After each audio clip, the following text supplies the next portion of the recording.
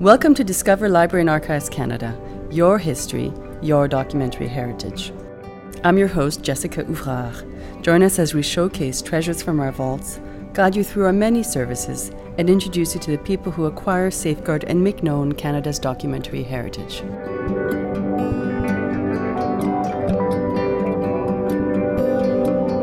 Our flag, with its distinctive maple leaf and bold red and white color scheme, has become such a potent symbol for our country that it's hard to believe it's only been around for 50 years.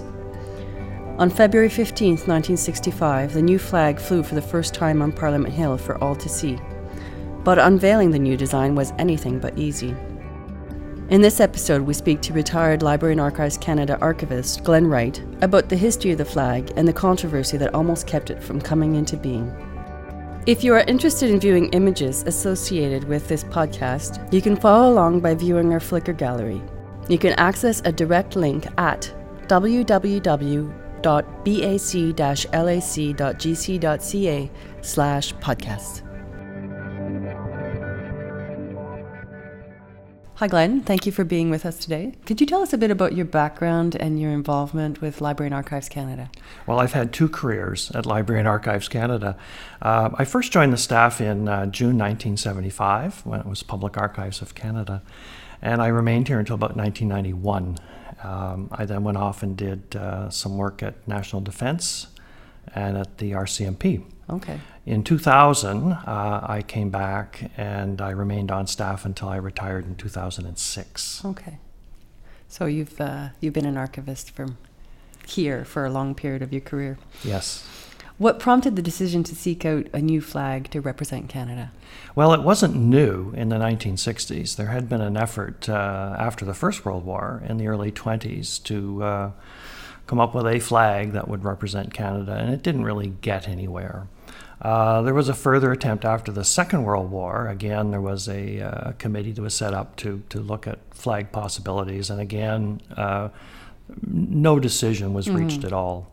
Where we are today, though, probably started in the 1960s when Lester Pearson, who was leader of the Liberal Party in opposition, said that he was going to, one of his promises upon becoming Prime Minister would be to have a distinctive flag for Canada. So I actually point to Lester Pearson, and there's so many people involved in this story, but Pearson, I think, is a very important place to start. Okay. And was there any opposition to the idea of a new flag? Well, there certainly was. He, when he did become Prime Minister, he wanted to move forward with having a flag for Canada. And he, it was a promise, and even put a time limit on it, which is always probably a nervous time for a politician. But there was opposition. In fact, the very famous event in May of 1964, he went to speak to the National Convention of the Royal Canadian Legion. And the Legionnaires really did oppose him, and there was catcalling, and it was almost a chaotic meeting. But he stuck to his speech and said, no, we're going to have a flag. And again, he just emphasized that he wanted something distinctive. And clearly there was opposition in the country. People, I think people generally are tentative about change.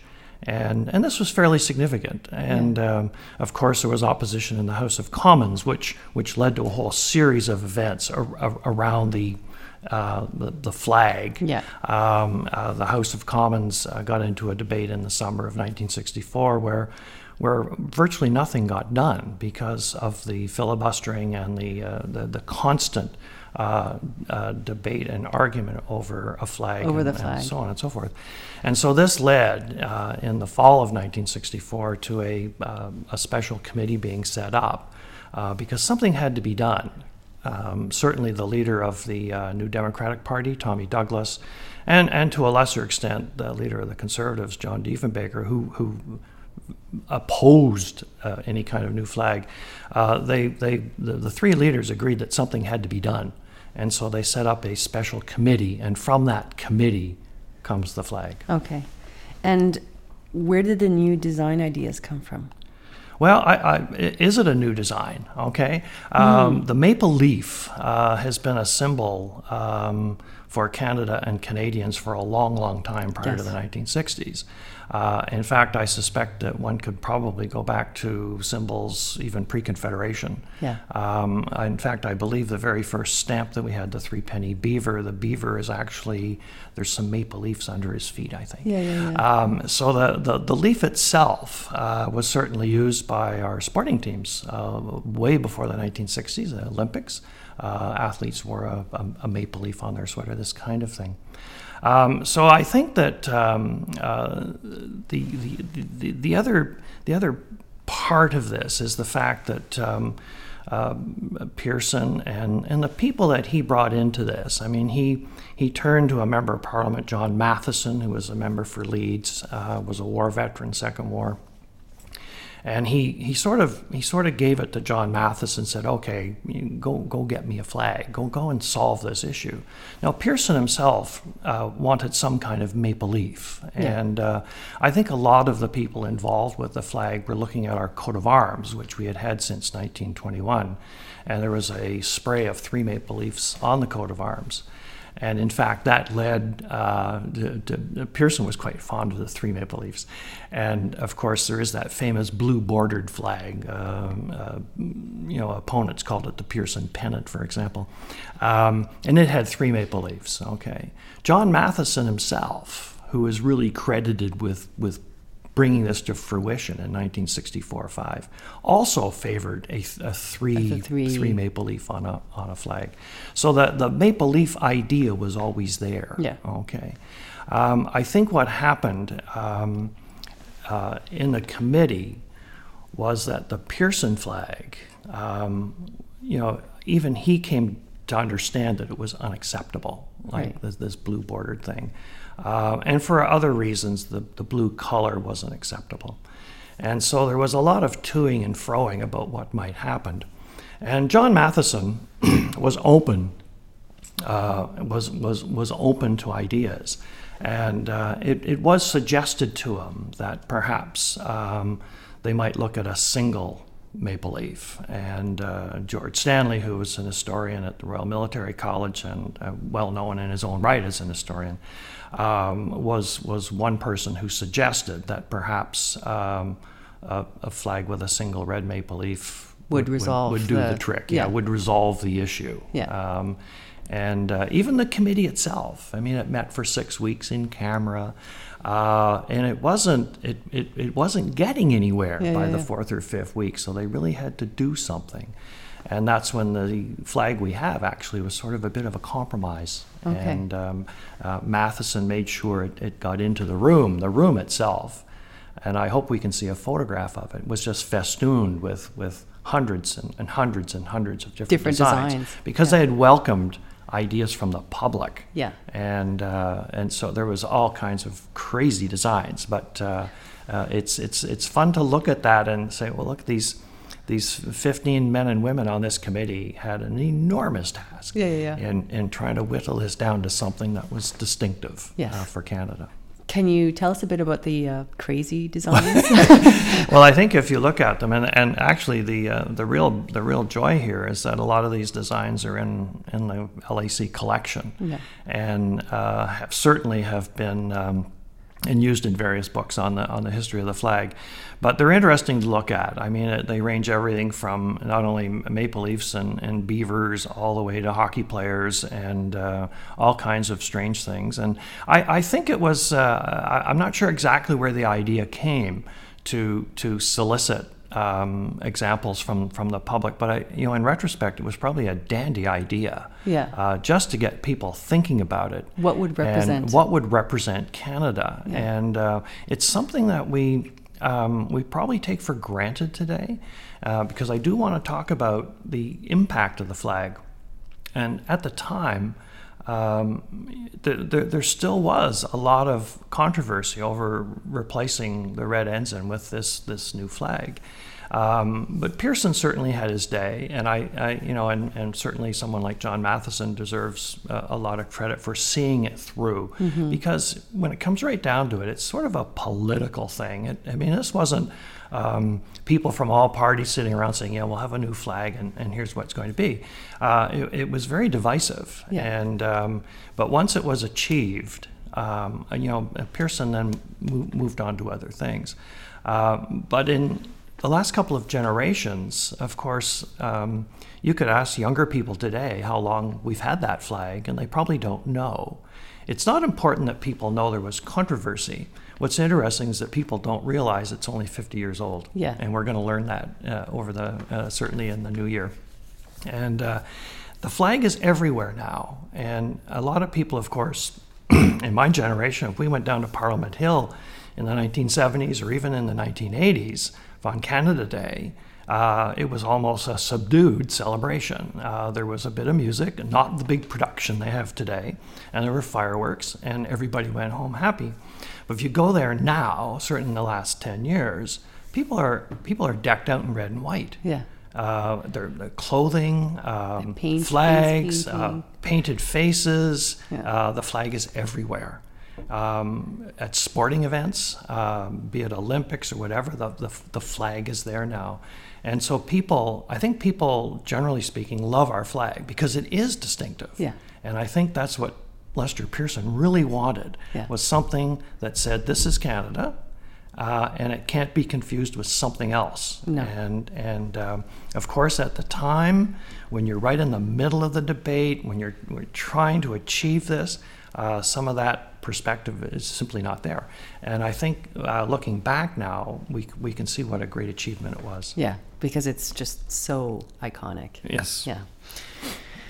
So I understand you actually stumbled upon the first conceptual design of the flag in an archival container. Is that correct?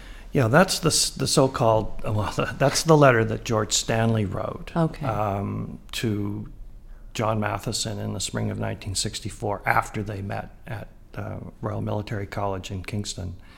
And in the letter,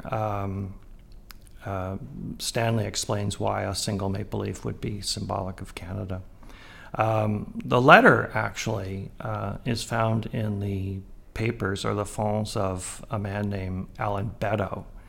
And Alan Beddoe was also involved in this. He was a heraldic expert. He was a friend of John Matheson's. It's interesting because Alan Beddoe actually designed the Books of Remembrance that are in the Memorial Chamber in Parliament Hill. And a number of other things during his career, including a lot of the badge designs for Canadian ships during the Second World War.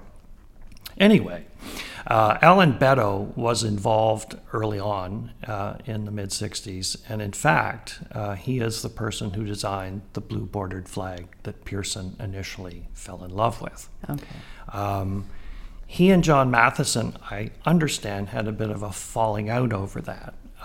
But be that as it may, Beddoe was still involved in, even when they got to the committee stage in the fall of '64, Alan Beddoe was still hanging out and would often render designs for the committee and this kind of thing. What's odd about it is the letter from Stanley is addressed to Mr. Matheson, but it's in Alan Beddoe's papers. And the only reason, when I was doing the research 10 or 12 years ago, like a lot of researchers, you want to look at the different fonds that might be relevant. Yeah. And there was Alan Beddoe's font. So I thought, okay, we better look at Alan Beddoe.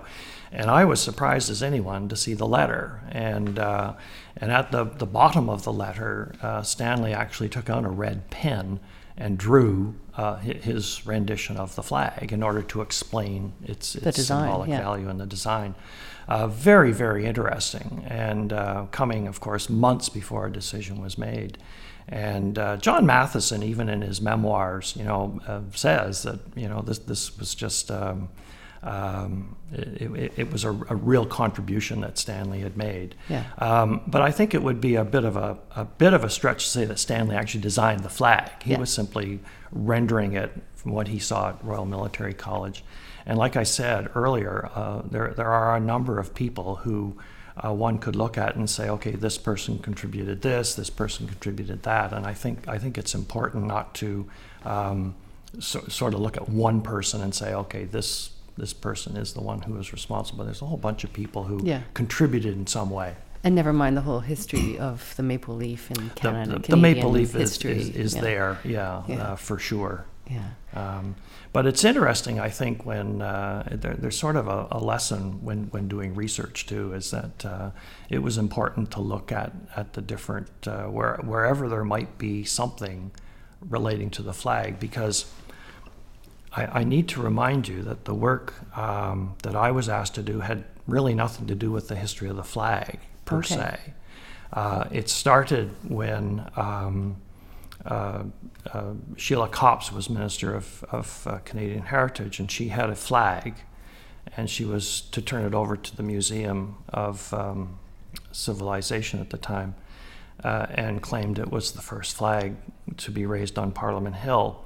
And there's a absolutely fantastic video in the collection, the CBC coverage on February 15, 1965, with no less than Lloyd Robertson doing the commentary.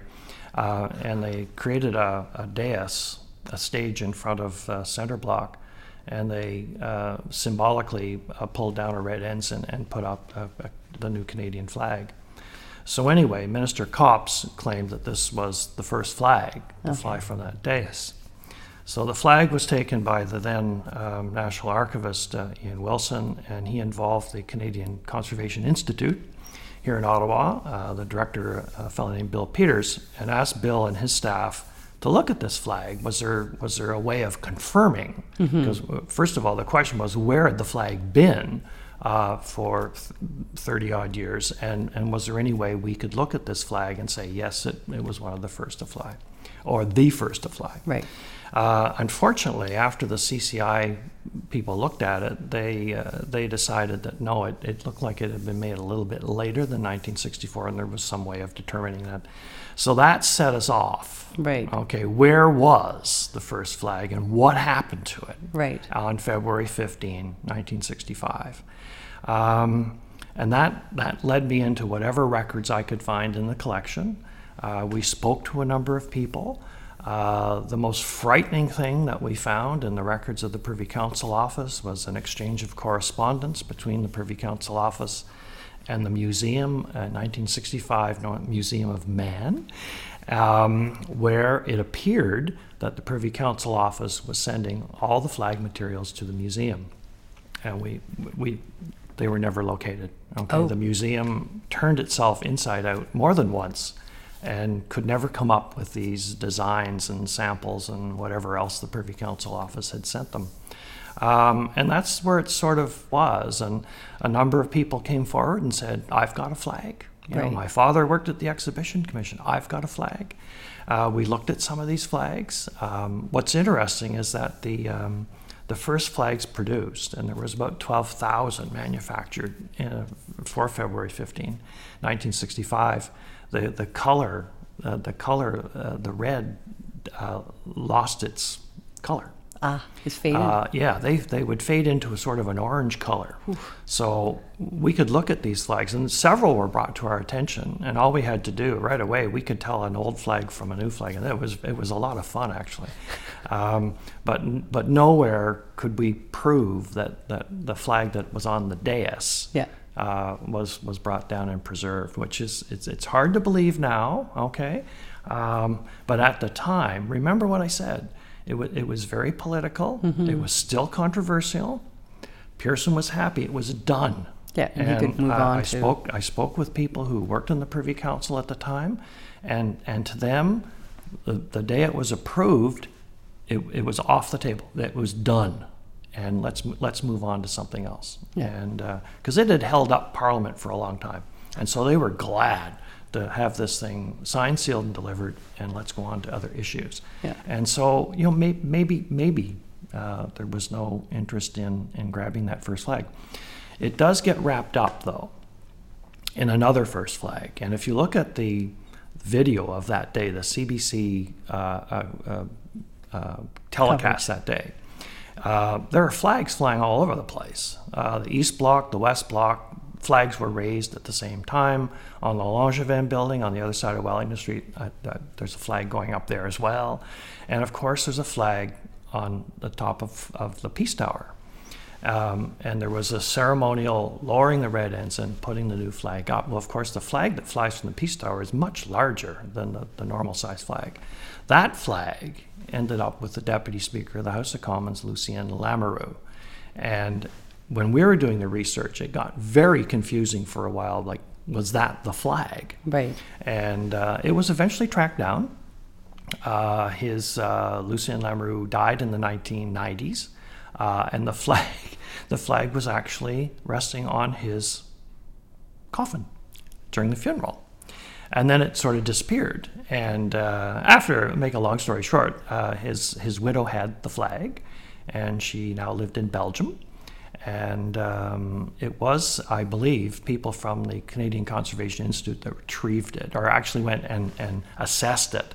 And then somewhere along the line, someone convinced her to donate it to the Museum of Civilization. Yeah.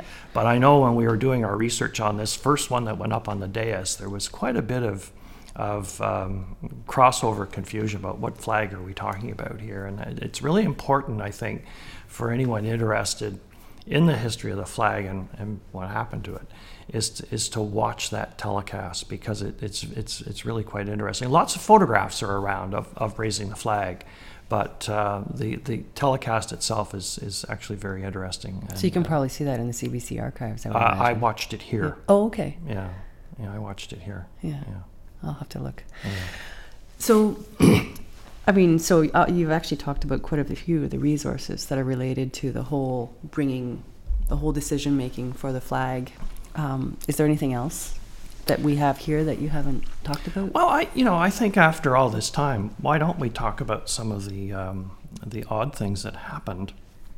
The committee that was set up in the fall of 1964 to resolve the issue was supposed to be in camera. It was supposed to be a secret committee, okay? And the leaders felt this was the only way that this thing could be resolved. And of course, like any parliamentary committee, the governing power had the majority, so there were a majority of Liberals in the committee. So the question came up, if Pearson wasn't going to get his flag, his little blue bordered flag, could he be convinced to accept what we have? And in John Matheson's memoirs, which were written in the 1980s, he claims that the Prime Minister didn't know what was going on. But of course, in the early 2000s, we can now look at Pearson's papers. And in his diary, it was kept by his secretary, obviously, and it was simply a single line entry, sort of like a little calendar of who he was meeting and so on and so forth. And while this so-called secret committee was meeting, at least two people, unidentified, spoke to him about what was going on at the committee. So it was a bit of an insight for us doing the research. Well, okay, Pearson does know about the flag, but the real winner in all this was when he wrote his memoirs. It was ghostwritten by a man named John Munro, and all of Munro's all the transcripts of the interviews are in the Pearson papers. And so we looked at that. In his memoirs, in the published memoir, he says clearly that he knew what was going on. Someone had come to him and said, well, we're going to get a flag and the vote's going to be 9-6 or 8-7. And Pearson said, no. He said, I can't turn around to the country and say we've got a new flag by one vote. It's got to be unanimous. It's got to be a huge victory for whatever we choose. Yeah. And so that's when the voting was manipulated. And we won't go into that, but it was manipulated to the point where the Conservatives actually voted with the Liberals unknowingly for the flag we have. But in the transcripts of the interviews that Munro did with Pearson, it's a lot more explicit. Okay. Pearson really did know what was going on at that committee. So I think it's kind of interesting. And of course, if it had ever come out at the time, that would have been the end of it. I mean, if John Diefenbaker or anyone else had discovered that Pearson really did know what was going on, I think there would have been heck to pay. Yes, mutiny. So are these resources, can they be consulted at LAC? Sure. All the records relating they're all open to the now. the flag committee, the minutes are there. Certainly the flag designs, there's probably 2,000 or 3,000 or 4,000 of them, and all sizes, all colors. Certainly the political material, the Pearson material is certainly available. In the course of research, some other things have come available. There are a small collection of John Matheson's papers in the archives, and always have been. The Alan Beddoe, whom I mentioned. Since this research in the early 2000s, it wasn't anything that I did, but I understand that the Beddoe family have donated a diary to LAC. Their father kept a diary of all this. And certainly in reading some of the literature from the last 5 or 6 years, it's clear that there was a conservative member of the flag committee who kept a diary, and I believe the diary is still held by the family. But, it just shows that there's material out there. Yeah.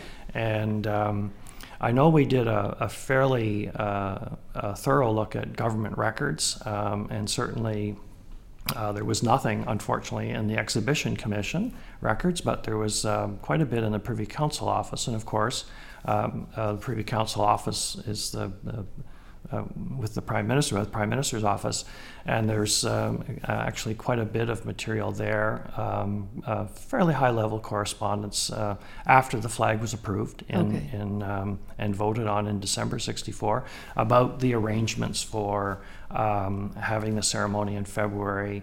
They had to have proclamation signed by the Queen, and so Lester Pearson and his wife actually went to London for the funeral of Sir Winston Churchill, and at the time had the proclamation signed by the Queen, and that is in his calendar diary. You can he actually it's at one moment he's getting ready to go to the funeral, and the next moment he's meeting the Queen to have this document signed. And so it is rather interesting. But of course, that kind of record is available as well. Yeah. What are some popular myths about the design of the flag? Well, I think one of the most outstanding sort of perennial stories is the story of Joan O'Malley and sewing the first flag. Joan O'Malley was 19 at the time, and she had just been married. And her father worked at the Government Exhibition Commission. His name was Ken Donovan. And anyway, the story goes that Joan was phoned one dark and stormy night in November 1964 to come over to the Exhibition Commission, and that, I've got something for you to do. And so Joan said, "Sure, Dad, I'll be right there with my husband." So that her and her husband went to the Exhibition Commission. And she claims to this day that she sewed 3 flags. Okay, she sewed a version of what we have. She sewed one with the blue borders, and she sewed one that was the third contender, which was sort of a red ensign with a maple leaf in one corner and a fleur-de-lis in the other. Okay, a very garish-looking thing. And Joan has always said that she did the 3. When I did my research, I was puzzled because she's always claimed it was November 6. But she sewed 3 flags. And by that time, the flag we have had already been approved. And so the question was, well, why did she do 3 at that stage of the game when essentially it was already all decided, over? Yeah. Part of the story is that she sewed the flags so that Pearson could see them. I mean, that much she'll say. Now, she didn't know that at the time. And when we talked to her 10 years or so ago, we brought her and her husband to the Canadian Conservation Institute to look at a number of flags that they had. And of course, nothing looked like what she had sewn. And she said, well, there was a very good reason, because it was like a bed sheet. It was like linen, and it was very hard to sew, which was an interesting clue. And then, of course, the question is, whatever happened to them? And she said, well, my dad said he had to destroy them. Okay. So, and her and her husband were sworn to secrecy. Okay, now remember, they're only teenagers. She's only 19 years old. And so for a long time, she never spoke about it. But when I looked at the evidence, or when we looked at the evidence here, it didn't make any sense for her to sew the flags after October 29, when the Flag Committee actually tabled their final report and recommended a single maple leaf. So we think that she actually did it earlier, and they were done. They were done for the Prime Minister. They were done so that he could see what they look like, which again, I think plays into the secrecy aspect of it, the fact that these things were destroyed afterwards, because again, if anyone knew that Pearson had seen the flags while they were supposed to be meeting in camera, that would have been the end of it. So it's a neat story, and Joan loves telling the story. It's a great story, the way she tells it. What we did, and this is no reflection on Joan at all, we actually looked at weather records, okay? And the weather records here at LAC, you can go back quite a ways and actually determine what the weather was day to day. Right. And so we did. And she and her husband insist that it was a night in November, and there was a bit of precipitation, a little bit of ice on there, it was that kind of night. And, well, it wasn't November. It wasn't, according to the records. Right. But there were a couple of nights in October that easily fit the bill. But Joan and I have agreed to disagree on this, and that's where it stands. Okay. It's a great story. It is. I hear that it's possible for Canadians to get a decommissioned flag from Parliament. I understand that's true. I understand the waiting list is long, but a lot of people do line up for a flag, and why not? Yeah, absolutely. Thank you so much for being with us today, Glenn. Well, thank you, and I hope that listeners will appreciate the history of the flag and know that we have a very distinctive flag, and that was the goal in the 1960s, was to have something that was Canadian. To learn more about LAC's political resources, please visit us online at bac-lac.gc.ca. On our homepage, select Discover the Collection and then choose Politics and Government. On this page, you will find links to all of our political resources. Also, don't forget to check our blog, thediscoverblog.com, for more content. You can find the content quickly by selecting Politics and Government from the category list on the right side of the webpage. Thank you for joining us. I'm your host, Jessica Ouvrard, and you've been listening to Discover Library and Archives Canada, where Canadian history, literature, and culture await you. A special thanks to our guest today, Glenn Wright. For more information about our podcast, or if you have questions, comments, or suggestions, please visit us at www.bac-lac.gc.ca/podcasts. If you would like to have a flag that has flown on Parliament Hill delivered to your door, click on Flag Request under related links on our episode page.